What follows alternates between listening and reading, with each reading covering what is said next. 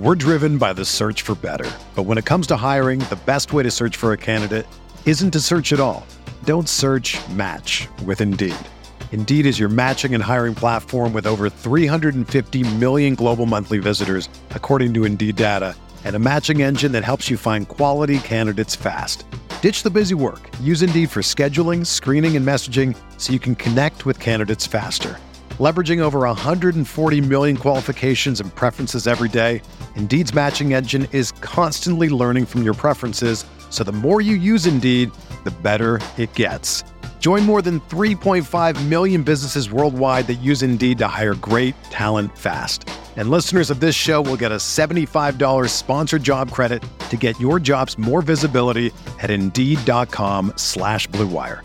Just go to Indeed.com/Blue Wire right now and support our show by saying that you heard about Indeed on this podcast. That's Indeed.com/Blue Wire. Terms and conditions apply. Need to hire? You need Indeed. All systems are go. Ladies and gentlemen, Chris Van Vliet! Well, greetings and salutations, my friends. Welcome back to another audio adventure on Insight. I'm CVV, Chris Van Vliet, and yeah, Renee Paquette back on the show. Fun little factoid for you. Renee was actually our first guest when we renamed the podcast from The Chris Van Vliet Show to Insight with Chris Van Vliet. And that was way back, episode number 162 in January of 2021. We're now at episode 460. Crazy to think we've had 300 episodes since then. So a lot's obviously changed for the show. A lot's obviously changed for me and Insight and the two YouTube channels that we have. They're growing at a crazy rate. And a lot has changed for Renee. We talk about it a bunch, but just think, in the last 2-ish years, she now works for AEW. She's now a mom. I mean, the last time we talked to her, she was pregnant with her daughter, Nora. Now Nora's almost 2 years old. And I'm sure you probably know this. I've talked about it at great length, but I'm about to be a father too. So that's going to change the next time that I talk to Renee, whenever that happens to be. But yeah, we're just a few weeks away now. May 21st is the due date for our daughter. And man, I can't wait. I can't wait. Snap a screenshot. Let us know what you think of this episode and tag us so we can share it out. I mean, look at those great looking episode artwork graphics that we have for every single one. Look how great our guests look there. See, I mean, if you're watching or listening on Spotify or any app that shows the episode art, look at it. 460 in the corner. Renee Paquette, great photo there. Love it. Tag us so we can share this out. The great artwork, that is. She's at Renee Paquette. I'm at Chris Van Vliet. And AJ Anzalone. AJ Anzalone. Thank you for leaving this review on Apple Podcast. It says, legend. Chris is a great podcaster and interviewer. Big recommendations for everybody who's a wrestling fan. Thank you for that. I'll keep reading these out as they come in. Leave a review on Apple Podcasts and we'll shout you out on the show. If you want to plug something, that's a easy and cheap way to get, plugged for whatever it is, your podcast, your YouTube channel, your business. Just leave it in the review and we'll read it out here. All right, let's get into this. It's me and Renee Paquette on Insight. Oh, Renee, it is so good to see you. Good to see you. It's been over 2 years since you were on Insight, and so much has changed in that time. Yeah, a lot has changed in that time. God, to think of over 2 years ago, I would have been massively pregnant, about to drop a baby into the world. I was still living in Las Vegas. Now I'm in Ohio. I'm in Cincinnati. Yeah. My baby is here. She is alive and well. She's almost 2. God, yeah, a lot has changed. I work for AEW now. Yeah. Last time I talked to you, you're like, I don't know. I probably won't work in wrestling anymore. We'll see. Everyone gets that bug, though. I will say there's just nothing like pro wrestling. That's you're what in, everybody you're says. You're in. It's like the mafia. Or yeah, you just you're in. Yeah. The mob. When we spoke last time, your show had the word oral in the title. That's gone now. Yeah. I know. Who got mad about that? Who said that's got to go? Honestly, nobody got mad about it. No one cared. It was more so a thing for me that I was like, oh, if we want to like get other advertisers or different ads, I just didn't want people to be like weird about it. Yeah. People were pervy about it, obviously. So I was like, oh, well, let's just change it. And I kept just calling it the sessions anyways. I kind of short form everything. So yeah, I just kind of kept referring it to the sessions in the intros to the show and blah, blah. And as I'm talking to like Emilio, our producer, James, some of the people at the volume, they're like, do we want to just change it to the sessions? I was like, yeah, I like it. Why not? Sure. And I get where you're coming from. It's like, it's an oral history. It's an oral dictation of these things that have happened. Thank you. Yeah. Not a pervert, guys. Confirmed. Well, like, hey, we've all got our vices, right? A nice double meaning. Sure. How different is life now as a mom? Oh my God, it's so different. It's different in that it's weird because I feel like even though my daughter she'll be turning 2 in June, and I've had a kid for 2 years now, but everything constantly is changing. So you go from having like a tiny little baby to figuring out, whoa, I'm a mom for the first time. What am I doing? How do I figure this out? What's happening? To then like you kind of get in a little bit of a groove. And then as soon as you figured out that game, the game has changed. And now she's walking, she's running, she's doing things, she's active. She's like, I feel like she's like a little girl now. She doesn't feel like a little baby. But juggling that with working and staying ambitious and creative and creating space for myself to do that is like, that's really what the challenge is. I would imagine what would be difficult is like, you're still so good at focusing on the many jobs that you have. And we'll talk about all of the jobs that you have and all the hats that you wear, but it'd be so difficult to like, while we're doing this, what if your daughter does something amazing for the first time? And I know you're not you there miss for it. Things. And it's true, like being on the road, like, going back on the road with wrestling, like joining AEW and being on the road. I mean, to be gone really essentially a day and a half a week. And if we're gone longer than that, we always bring her with us. Like if it's like a pay-per-view week or something like that, of course, and we'll just bring her and stay and kind of stay put that way. And that makes life a lot easier. But yeah, I don't want to miss anything. And I'm also like, I think I'm just like selfish in the sense, like, I don't want to share her, our nanny is a family friend of ours and she's fantastic. But yeah, there's times I'm just like, I just want to I want to do everything all the time. Whether that's, I want to work. I want to be with AEW. I want to be on TV doing these things. I want to do the podcast. I want to have these interviews. I want to be the best mom in the world. I want to do all of the things, and trying to like create space for all of those things and to do them all well.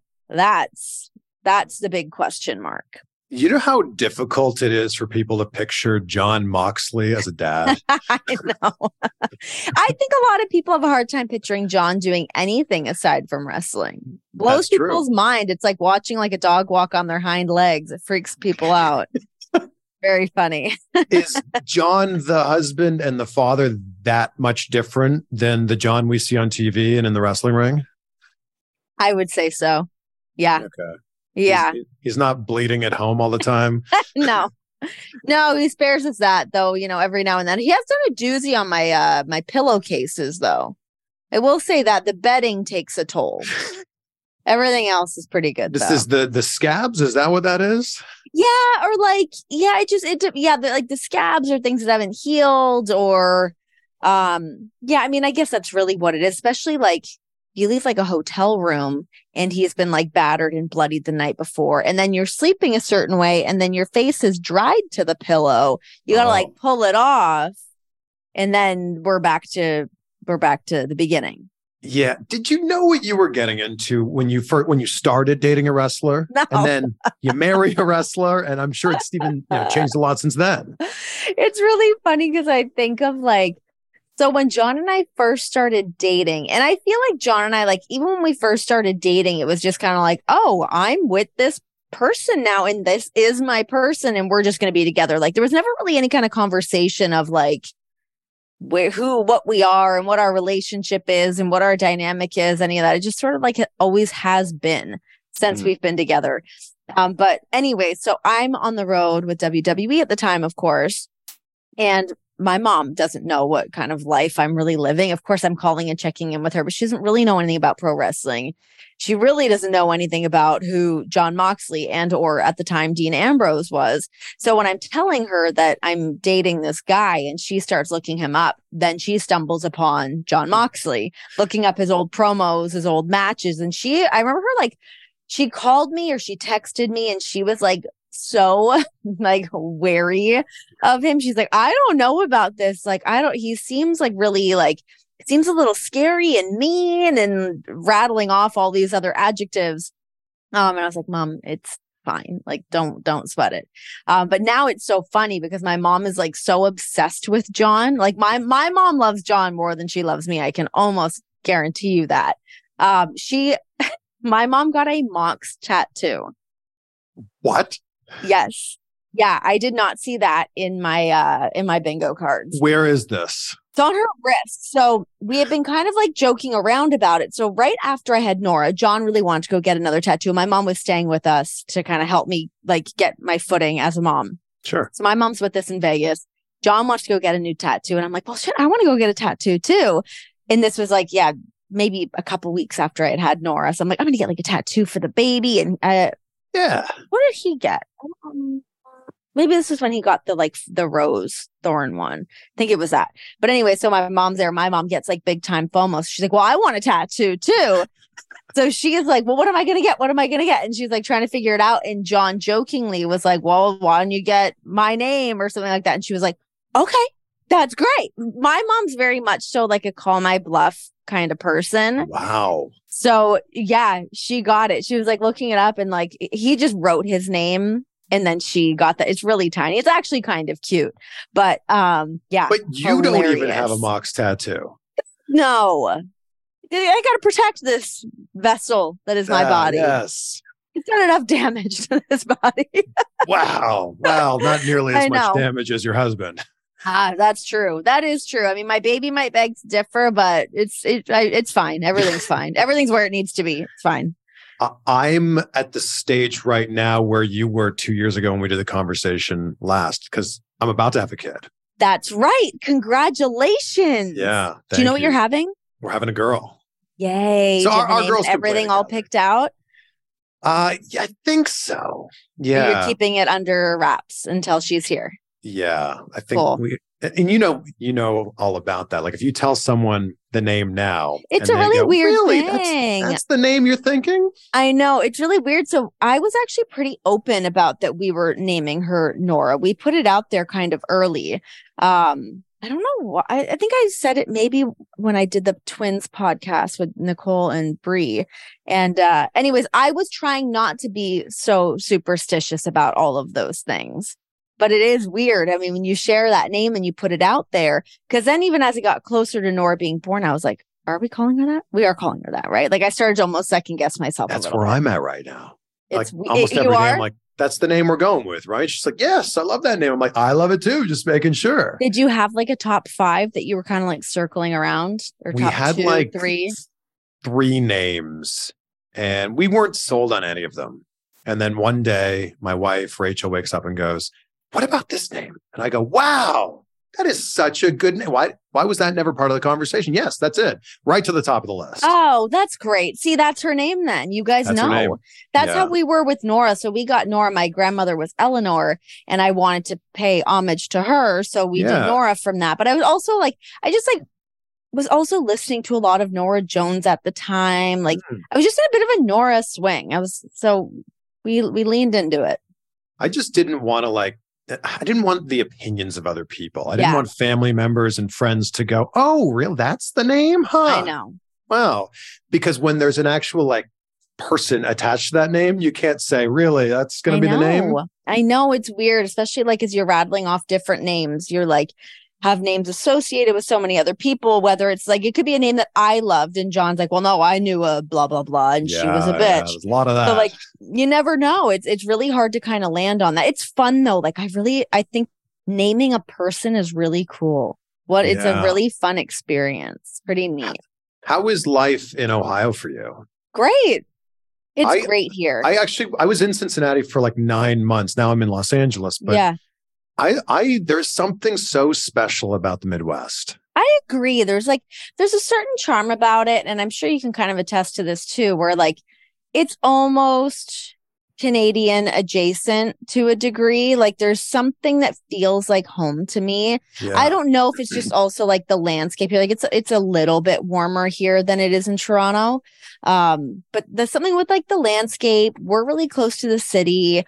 So that's something that we're both very into. Like when I was in Vegas, I hated that there was nowhere to walk to. There's nowhere to just like meander around. You're either going somewhere, you're going to the Strip, you're going to this place. Like there's a destination. I like to just kind of cruise. I want to grab a coffee and like walk around and check some stuff out. But now having a kid too, it's like you don't realize how important having a good park is and having museums and like just a zoo, the good zoo, like all that stuff to do with a kid, and also having family all here is huge. Also, when you're in Las Vegas and you go outside in the summer, you're going to melt into the sidewalk. I just couldn't figure it out. Like I could not do it. I figured like I was there for 6 years. For like 5 of those years, I was on the road the whole time. So you're home for a couple days and you kind of check in. It's fine. Then you're gone again. But once I left WWE, pandemic hit and I'm pregnant, I was like, oh, like the heat is so bad because I had Nora in June. I couldn't take her outside to take her even just for a walk to get some fresh air until like 10 p.m. at night, which is absurd. You couldn't take them out in the day. Yeah, it's like 120. How do you take a kid to like a park in that weather without them melting into the slide? It's crazy. I just can't do it. So I was so happy. Like, I feel like I've been barking up that tree for a while to John, where I was like, I'm ready to get out of Vegas. I don't want to be here anymore. I just never really loved it. No offense, Vegas. We had our thing, but we've moved on. But we just didn't know where we were going to land. Had no idea. And John would always kind of joke like, oh, we'll go back to Cincinnati. But he never really big up Cincinnati to me that much. And then once we were actually like really spending a bit more time here, I'm like, it's actually pretty great. Like it really is a cute little town. Like I think it's a bit of an unsung hero of the Midwest. So anyways, long story short, I do quite enjoy it here. It's really nice. I was just on the other side of the river in northern Kentucky, and it was amazing how much land and space you could have there. I know. It's beautiful. Like getting into like Covington and Newport and like all those little like nooks, Alexandria, I guess. Like there's so many cute little spots that are out there. It's so funny. As I say that, John would always be cute little spots. I always want a cute little spot. That was like my thing. And I'm like, yeah, there's tons of them here. It's awesome. I love it. Is this where you think you'll live for a long time? I think so. In terms of like, we also kind of hit the jackpot with our house. Like I really love our house. So we bought a really old house. I mean, a lot of the stuff here is really old, which is a thing that I love. I love that older architecture. I love homes with stories. I love neighborhoods with stories. I mean, the neighborhood here is a little sketch. The story, anyways, used to be a little sketch around here. But the house is awesome. So it was built in like 1865. It used to be a bed and breakfast. So the layout of it's really cool. But we also lucked out that we're like in the city, but we also have a yard. So we have a little bit of both. So I think it would be really, really hard for me to want to give this up. So as you've made this transition into like, I mean, like again, so much has changed, right? You're living in the Midwest now. You're a mom. You're working with AEW. Who's helped the most with your transition into being a mom and parenthood? Gosh, it's a hard question to answer because I think everything I do, like even like work wise, if it's like broadcasting, trying to like fine tune things, I really kind of learn from my own mistakes. I kind of learn as I'm going. And as much as, yes, I mean, I FaceTime my own mom all the time. And I really kind of harken back more. So not so much of her giving me advice now. I kind of go to like being a kid again. I think of how my mom was with me. I think of the kind of mom that she was. And my mom was like a very like busy person in the sense that like she liked us to do things. We went camping. We went on little trips. We were like always out doing shit. And that's something that I kind of think about a lot with Nora, that like I want to be that mom that is doing things with her. I want to be like very present and with her. And when I'm with her, I want to be with her.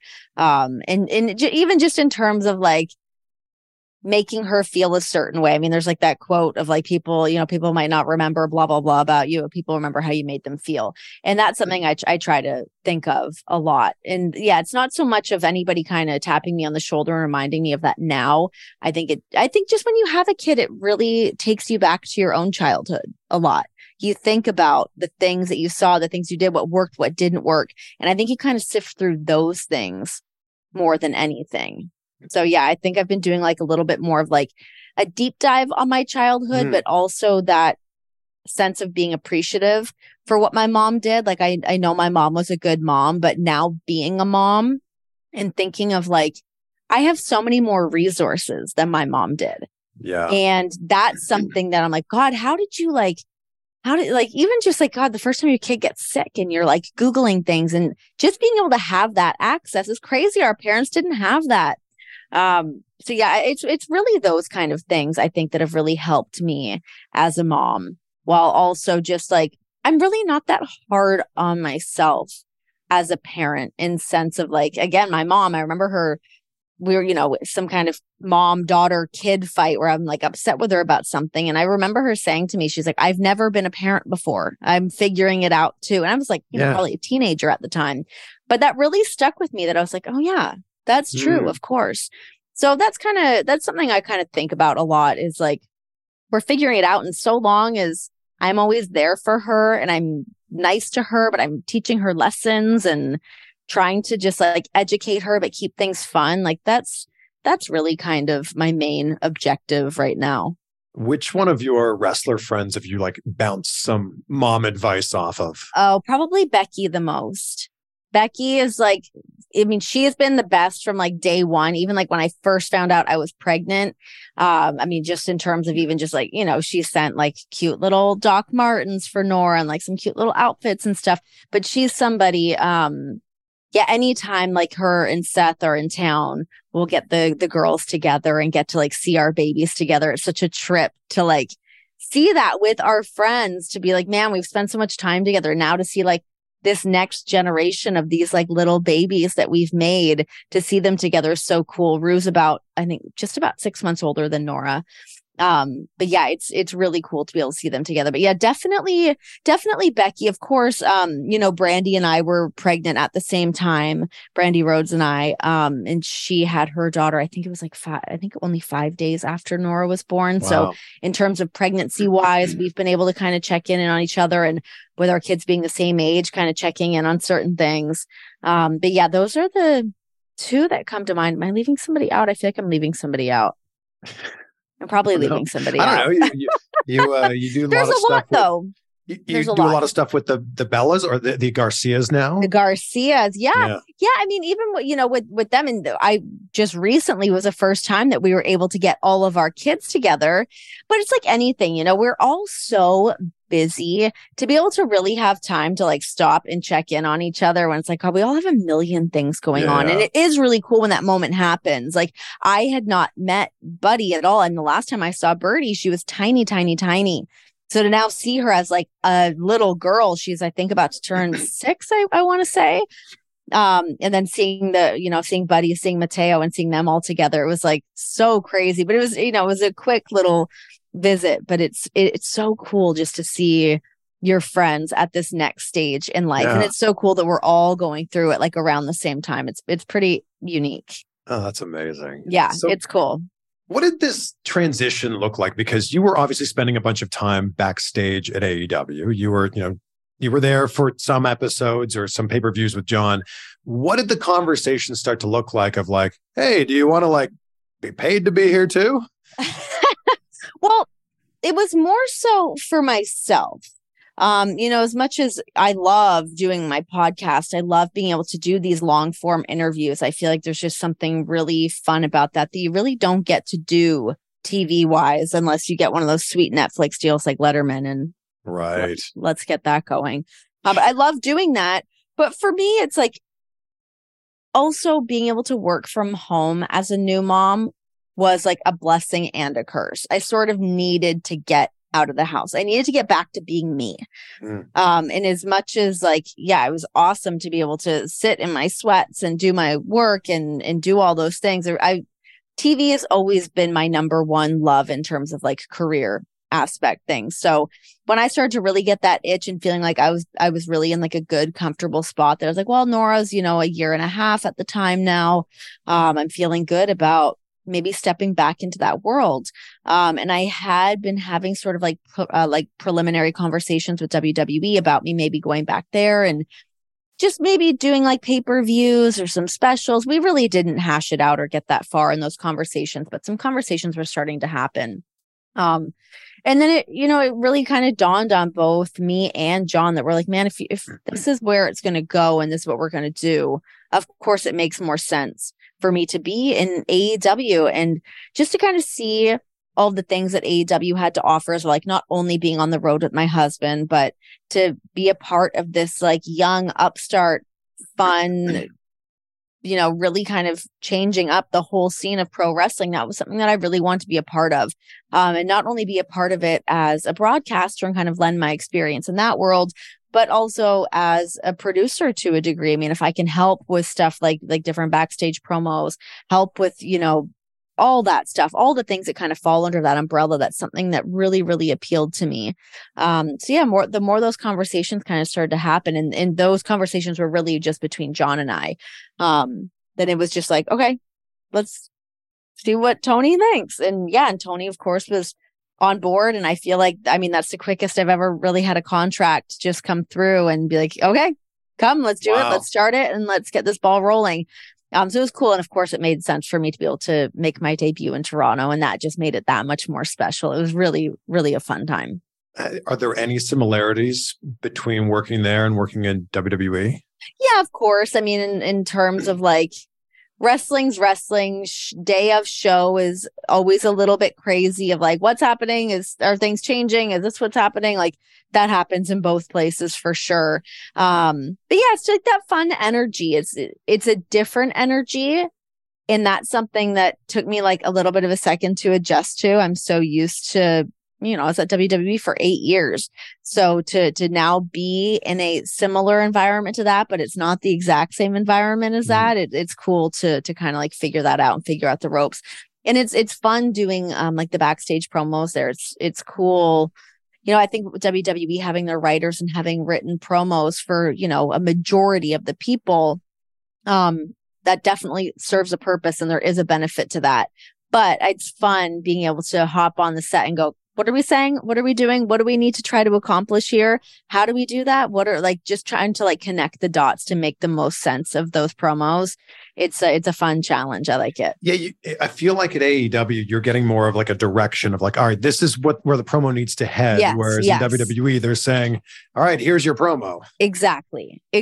So yeah, it's cool to be able to have that input and to try to make sense of it. It's like anything where you've got 2 hours of TV time for Dynamite, an hour for Rampage, trying to get the proper storytelling in place for each show to make the most sense with usually it's like a pretty small amount of time. It's not like we're given if you're given 2 minutes for a promo, that's a lot of time. Yeah. So when you have 60 seconds to try to accomplish, okay, this match is coming up, this championship is involved. There's also might be some other thing that we want to maybe loosely tie that into this promo.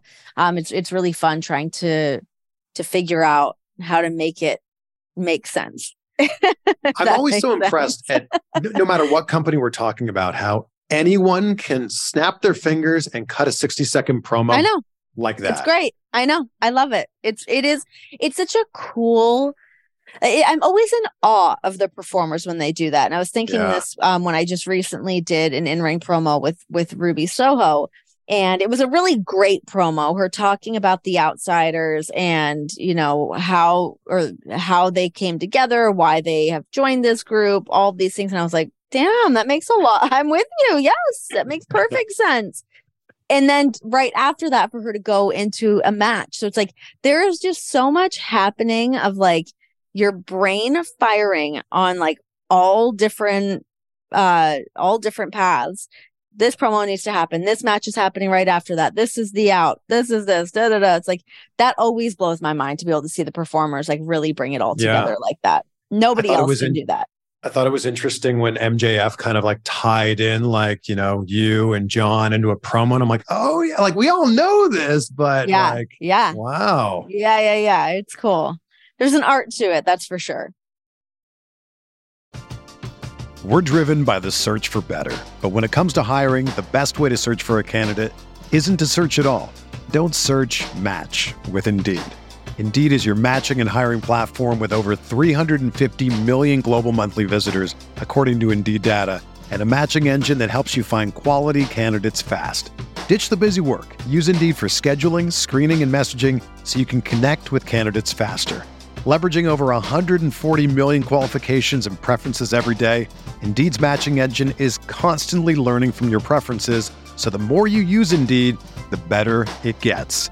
Join more than 3.5 million businesses worldwide that use Indeed to hire great talent fast. And listeners of this show will get a $75 sponsored job credit to get your jobs more visibility at Indeed.com/Blue Wire. Just go to Indeed.com/Blue Wire right now and support our show by saying that you heard about Indeed on this podcast. That's Indeed.com/Blue Wire. Terms and conditions apply. Need to hire? You need Indeed. Sick of being upsold at gyms? My guy, you're currently a base member? For $90 more, I can upgrade you to our Shred membership. For $130 more, you'll be a Swole member. And for just $300 more, you'll reach Sweat Platinum. At Planet Fitness, you'll get energy without the upsell. Never pushy, always free fitness training and equipment for every workout. It's fitness that fits your budget. Join Planet Fitness for just $1 down and $10 a month. Cancel anytime. Deal ends Friday, May 10th. See Home Club for details. I want to ask about, I think, one of the most memorable promos in WWE that you were part of, and it was on Talking Smack. And that moment between The Miz and Daniel Bryan. Mm-hmm. What was actually going on there? Like, what was happening in your earpiece and what was happening in that whole segment? I don't really remember much happening in my earpiece during that, except for at the very end. It's funny, Mike Mansouri, when I had him on my podcast, and now he's co-executive producer of AEW. What a huge asset he is for us to have. But he was a producer of the show during that time. And I remember him while all of this action is happening, he's not saying anything in my ear. I think he kind of knew. He was following Mike. He was following Miz to see what he was going to do, follow that promo, follow what's happening with Brian. And I remember, like, while they're in the midst of all this chaos, he's saying to me, "Take us off the air now."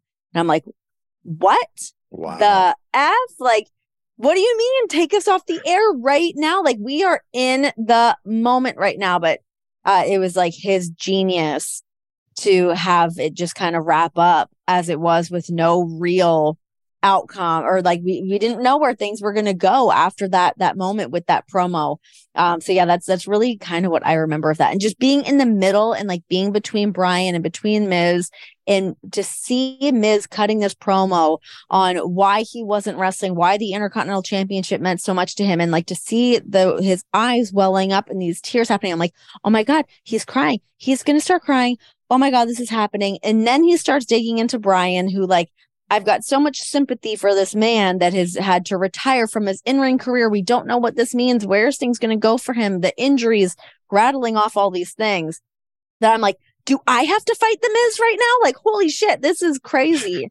But yeah, you kind of started to step in there and you were like, hey, wait a second. Like, this isn't about that. I know, because I was like I knew that Brian was like kind of between a rock and a hard place, physically at least, of like what he was going to be able to do, that I was like, oh my God. And that time. Go ahead. What Miz was saying was like, there was a lot of truth to what Miz was saying. Yeah. Oh, for sure. 100%. Like, there was just so much. It was like little truth bombs being dropped all over the place. And it was just like really rattling everybody. But to be in the heat of the moment like that, when you're really capturing lightning in a bottle, and I don't think I wasn't looking at it from like the entertainment aspect, so to speak. I was looking at it of like, oh my God, these are two human beings that I care about, and shit's going down. Yeah. That's what I was thinking. Yeah, it was crazy. That might be Mike's best promo ever. 100%. And that really that lit a fire under a lot of people's asses to not only, yes, he's an incredible performer, and I don't think he gets nearly the respect that he deserves. But it also reminded people of essentially kind of the purpose of what Talking Smack was. It's not Raw and it's not SmackDown. Let's make it something else. We're not going to always turn everything into a storyline because you'll smell that coming a mile away. So when you can plant those little moments, it makes them so special. It was just such a cool moment in time of us doing that show. And it felt like we were just off to the side, kind of doing our own thing. No one's really paying attention. So we could get away with kind of whatever. But it was after that moment that they're like, we're going to start bringing in some writers on this show. And now Vince is producing the show. So yeah, every now and then Vince will pop in my ear. I'm like, oh my God, Vince is here. What's happening? I thought that we were just doing this as a little after hours program. Talking Smack was fantastic. I don't know why they got rid of it. Well, I mean, they brought it back, but it's not the same thing. No. You should have some version of this for AEW. I agree. No, I completely agree. I would love to do that.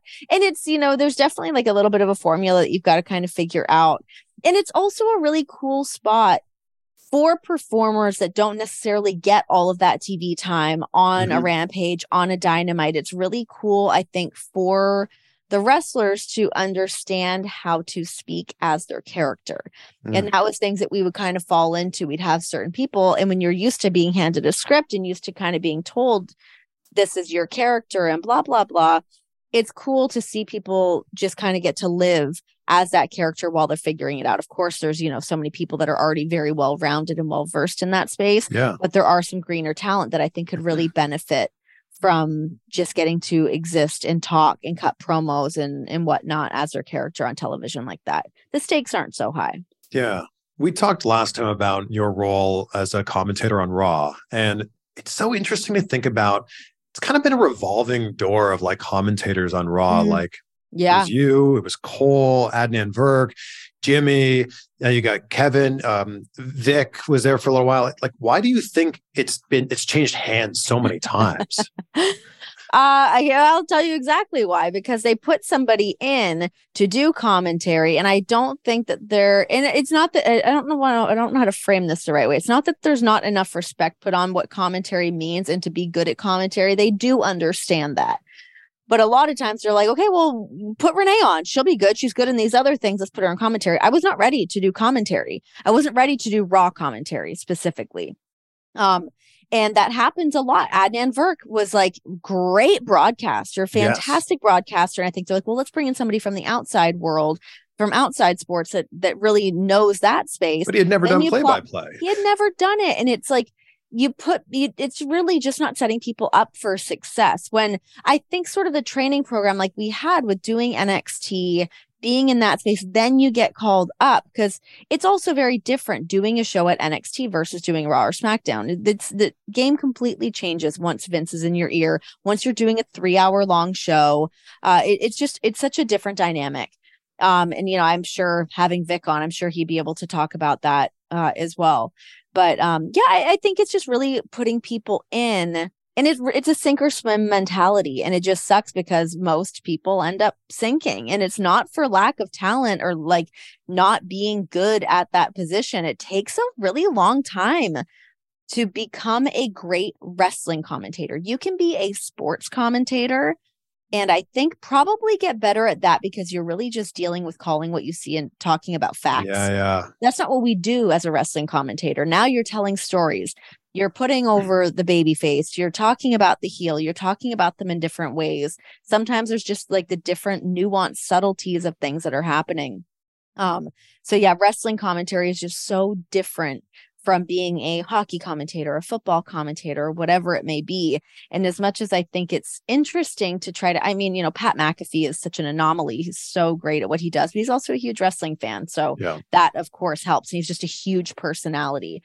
I think it's really just that. I think it's putting somebody in that's not ready and then not giving them the time to develop to be where they need to be. Michael Cole has been doing commentary for 20 years or something. Like he's been since the 90s. So long.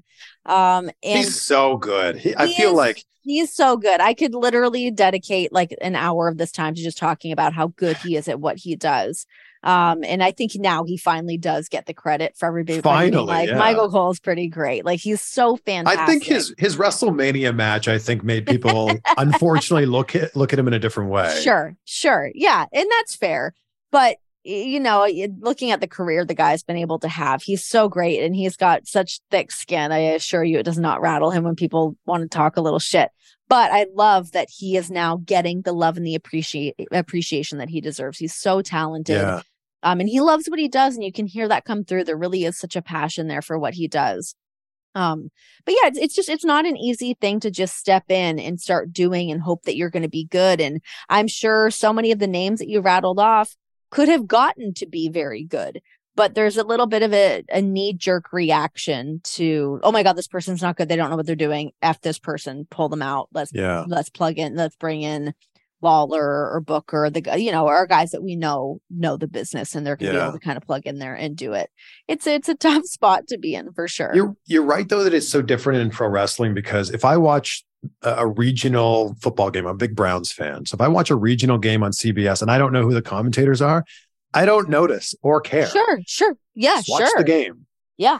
But in pro wrestling, you immediately, from the time the fireworks are going off on Raw, you go, wait a second. Who's that? Imposter. And I already don't like them. And I think that's the thing in wrestling. That's a trained thing. I hate this person. Commentators and announcers are these dweebs and we're not supposed to like them, blah, blah, blah. And you've got to win me over now. Totally. Yeah.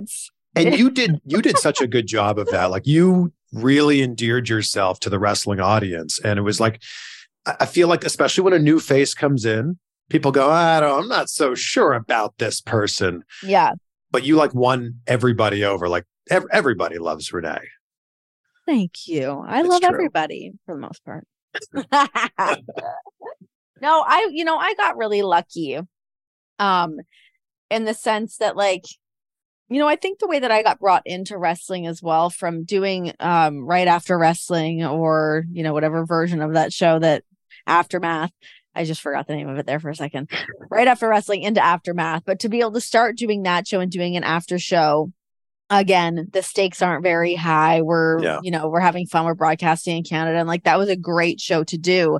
But then to have that kind of land me on the radar of WWE, me come into WWE and really learning the business from a different aspect, learning different respect for the business from that aspect. I think that that's something that I've always been pretty open and talked about. But I think it's just I like wrestling, man. I like it. And even me just being away from it for the 2 years or whatever that I did step away for a bit. You just get that itch once you're in it. It's really is hard to just go, well, I'm done with wrestling now. Chance. Good luck with that.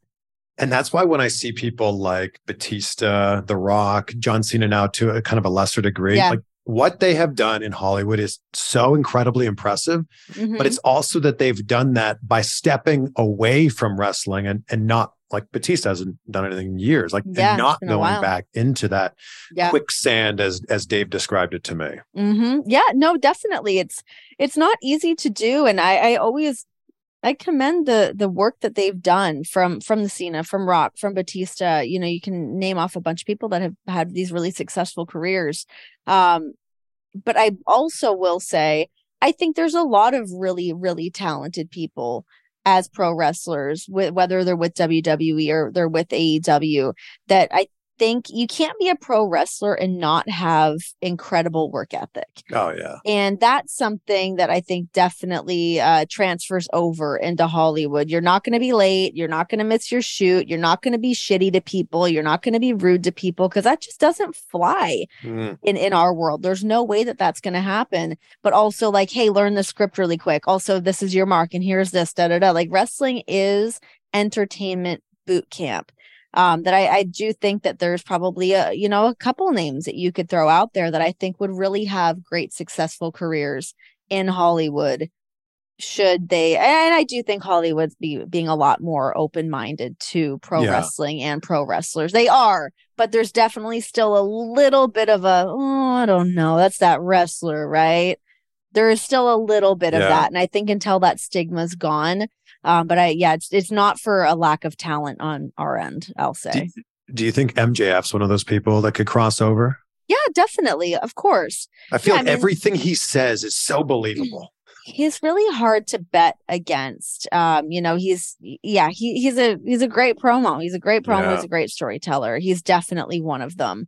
But I think, you look at somebody like a Ricky Starks. I think he's somebody who's really got that charisma and that charm too. And there's just something interesting about him. And I think there's a lot to him that has not been discovered yet. Character wise, on camera, all of that. And I think that makes him a very exciting. He's there's just like a really cool charisma with him that I like. So he's somebody that I would definitely like to see do some more stuff too. Do you have a favorite Jon Moxley match? Ooh, gosh. What is my favorite Jon Moxley match? That's a good question. It's hard to say. God, he wrestles all the time. Yeah, he has a lot of great matches. If he was somebody that wrestled once a month, something like that, I might be able to whittle it down a little bit more. But now I'm like, oh my gosh, to think of all of these matches that he's had. Let me think for a second. I gotta mull some over. It's funny because the first, I think I really loved the moment. It's probably an easy answer, but just even when he debuted. Yeah. When he debuted with AEW was oh my God, that energy. I get goosebumps thinking about it because I wasn't with him at the building. I did not get to go to, I think it was at MGM Grand at the time. I didn't get to go. I was still working with WWE, of course. So I was like, I'm going to stay here. I'm not going to ruffle any feathers or make anything weird. So I'm going to stay here and watch you. And knowing that it was happening, it was really kept under wraps. And to see him show up, come out from the crowd as he does, but to just see him as Jon Moxley for the first time, essentially, was that will always, that's just such a proud wife moment of seeing somebody bet on themselves and knowing I have so much more to offer than what I've been given, and I'm going out and I'm going to fucking get it. And that's exactly what he did. And to see the crowd be like, oh my God, to watch, Lita was with me. She was at my house and we were watching together. She happened to be in Vegas for it. And I was like, we've got to watch AEW. And she's like, wait, why? I was like, because it's happening right now. So yeah, we got to watch that together. But yeah, just to see the crowd reaction, to see that moment with Jericho, for him to drop Kenny on top of the poker chips, and that was just him really entering the fray of all things AEW. Yeah. I mean, that's definitely one that stands out for me. I That's was more there. of a moment. Were you there for that? I was there, and it was so cool seeing the crowd immediately know this was Jon Moxley. This wasn't Dean Ambrose. This was Jon Moxley. That was so cool to see. Wasn't that neat? And I think there's always probably that little bit of reservation of I hope that they're going to know that it's Jon Moxley and not Dean Ambrose. Yeah. And to see that switch happen and to kind of see him be reborn as his former self again was such a cool moment. So we don't have a favorite Jon Moxley match. I mean, I would say that's my favorite moment. Jon Moxley moment. Yeah. That's your favorite Jon Moxley moment. That's great. No, for a match. It's funny because when you said that, I guess maybe because I just had Kenny on my podcast, their match was great, by the way. It was thank you. That was a really fun conversation. If it great wasn't session, if you will. A great session. If it wasn't for the lack of pyrotechnics at the end of that match, I really, really did love that match. John and Brian was really great at Arthur Ashe, but obviously that was really great. Duh. I feel like Brian with anybody is pretty spectacular. I know. It's really great. I mean, I can't really think of an opponent that John's not had, because I also feel in the last however many years, he's kind of been more or less hand picking what his matches were going to be and who his opponents were going to be. So to think of what some of those dream matches could be for him. I mean, yeah, whether it's Kenny, whether it's Brian, whether it's, having his match with MJF, even though he lost the title.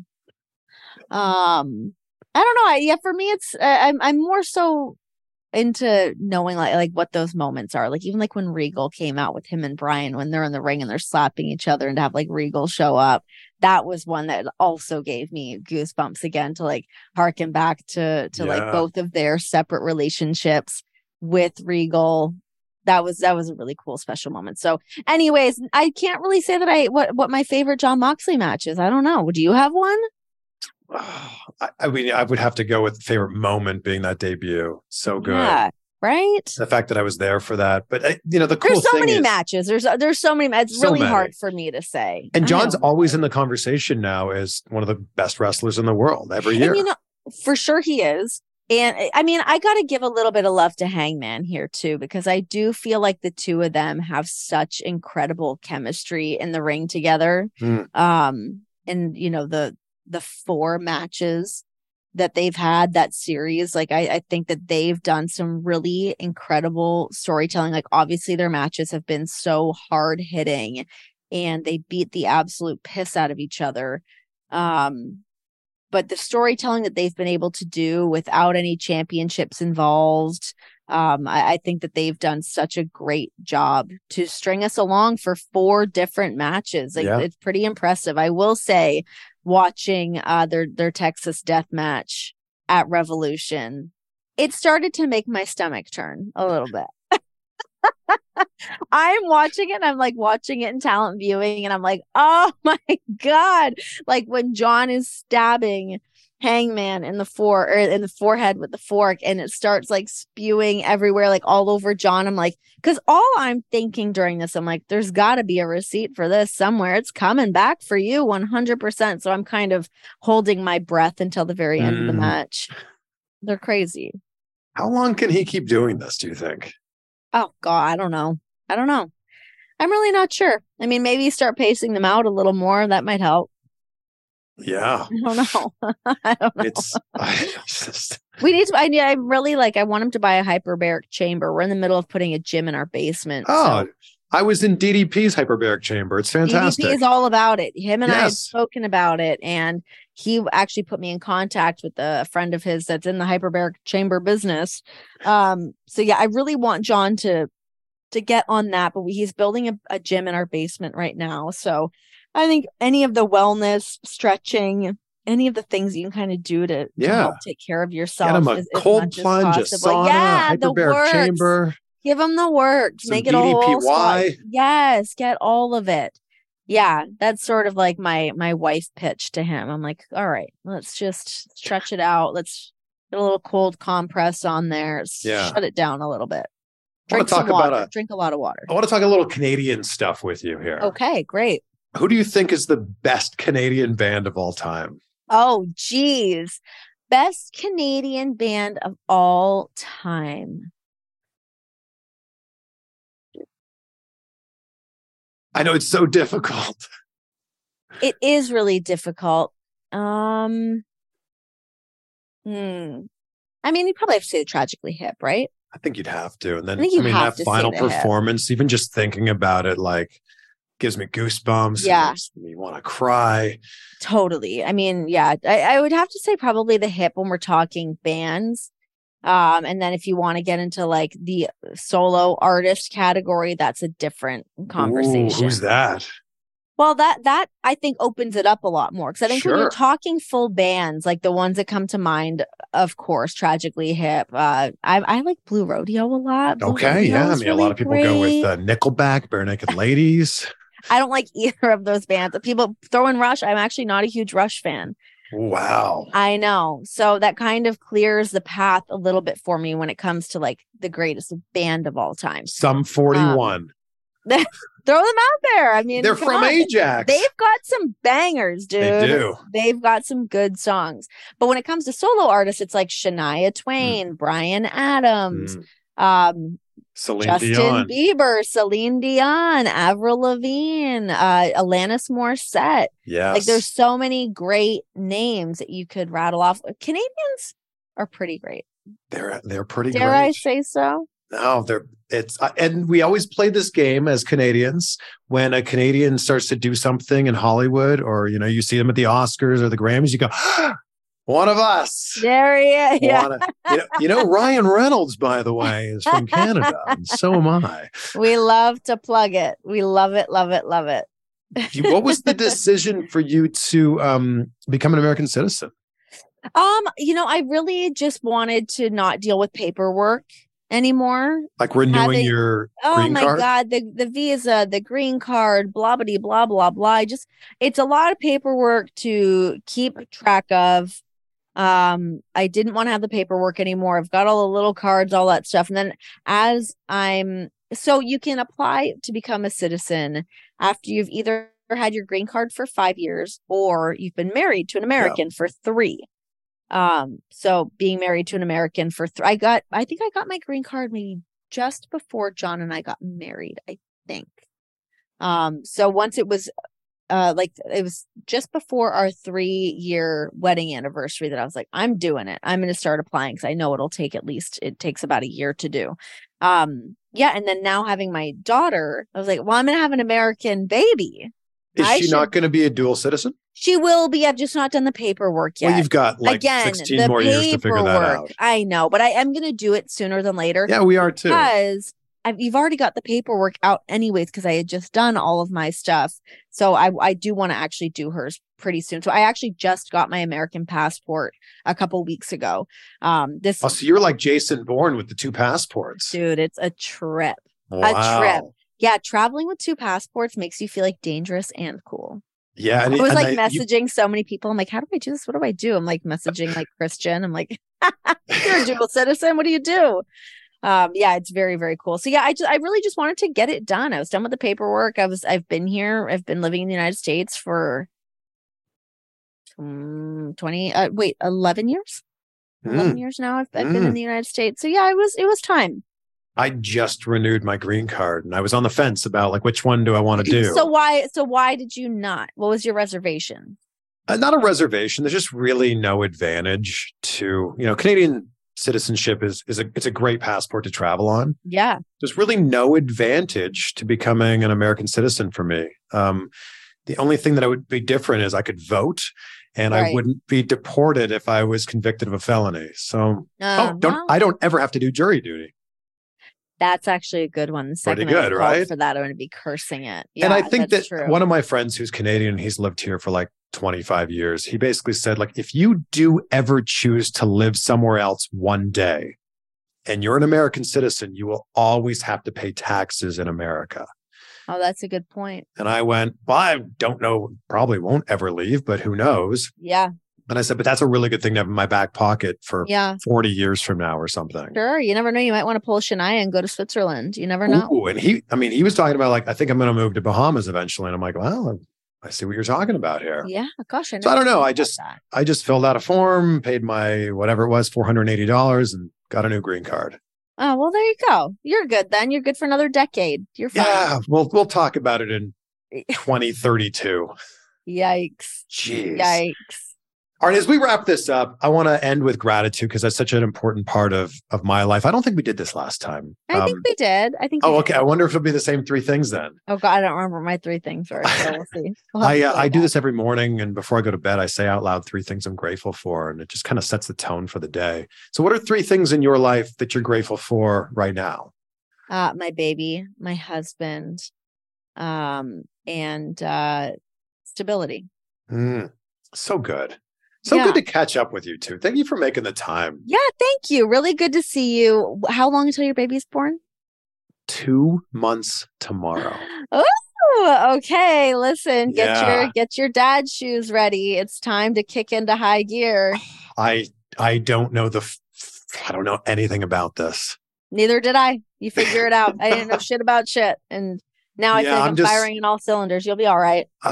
We've got a whole room over here full of baby stuff. Oh, yeah. And a bunch of shit that you don't need. 100%. I did it. I'm sure. Oh, yeah. So much stuff that I'm like, why did I buy this? Oh, my God.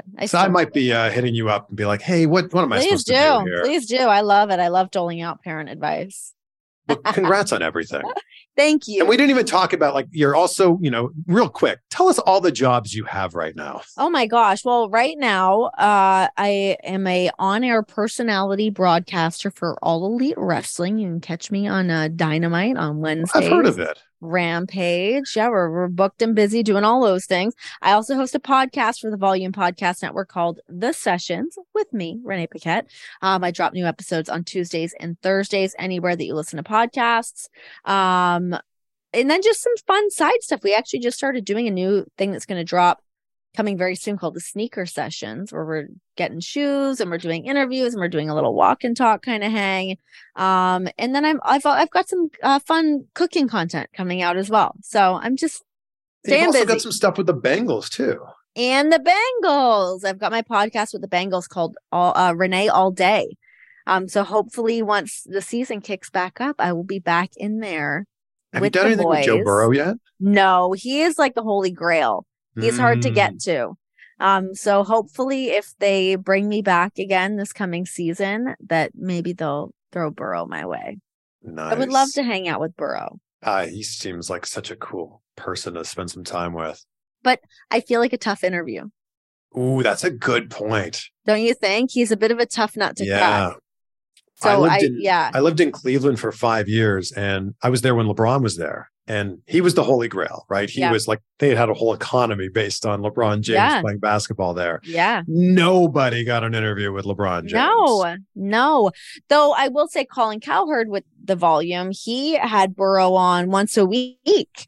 He somehow figured that out. I guess Burrow was a fan of Colin's, of course, and they figured something out where Burrow would join Colin once a week and kind of catch up in between games and whatnot. So maybe Uncle Colin can help me out with that a little bit too. We'll see. There it is. Well, Renee, so good to see you, and thank you so much for hanging out here. Of course. Yeah. Good luck with the baby. You guys are going to crush it.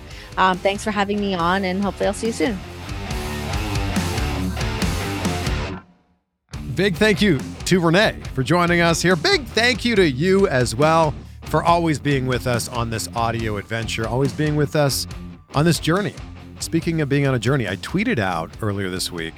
Yeah, I've had a lot of people ask me about content creation, about YouTube and podcasts and everything. And I've put a lot of that info out there. I've been a guest on a bunch of different shows. If you want to go check those out, we talk about that at great length. But I've been thinking about writing a book that kind of puts all of this together. And I did a podcast episode, I guess about a year ago now, that was called What the F Are You Waiting For? And I got such a great response from that, from so many people who were sitting right there on the precipice of wanting to do something and then never actually taking any of the steps forward to doing it. What the F are you waiting for? So perhaps that could be the title of this book. Perhaps that could be the title of a chapter in this book. But stay tuned. Stay tuned, as this sounds like it's something that we're going to do here. Hope you enjoyed this chat with Renee. I just love that she brings it. With everything that she does, she brings it. Whether that's doing a segment with AEW, whether that's on her podcast, The Sessions, or whether that's in an interview like this one right here, she just brings it. Snap a screenshot and let us know what you loved the most about this, and tag us so we can share it. Renee's at Renee Paquette. I'm at Chris Van Vliet, and Edgar Kahn said it best. And I will leave you with this quote from him. We have what we need if we use what we have. Be great, be grateful. We will see you on the next one for some more insight.